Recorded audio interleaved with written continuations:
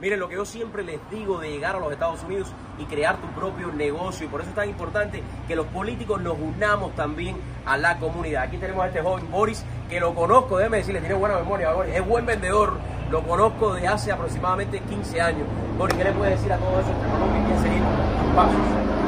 Trabajar duro, creo que siempre logramos estar siempre enfocados en lo que hacer las cosas bien. Creo que hacer las cosas bien, trabajar duro, no pensar en cuánto me pagan, cuánto no me pagan, aprender lo que quieren hacer, aprender mucho de lo que quieren hacer y solamente después aplicarlo. Miren, después de tantos años está inaugurando este nuevo Kia aquí en el sur, bien en el sur. Usted puede comprarse un auto acá y de aquí sigue para Los Cayos, ¿no? Así es, el último de Los Cayos. Así que, nada, oye, gracias por la invitación. Gracias a ti por venir, gracias por acompañarnos. Y aquí estamos, mis amigos. Recuerden lo que yo siempre les digo. Los pequeños negocios son los que marcan a la economía local y los que más empleo generan. Por eso es tan importante apoyarlo. Así que cuando usted quiera un Kia, pase por aquí. Y de aquí, siga para que viva eso. Gracias.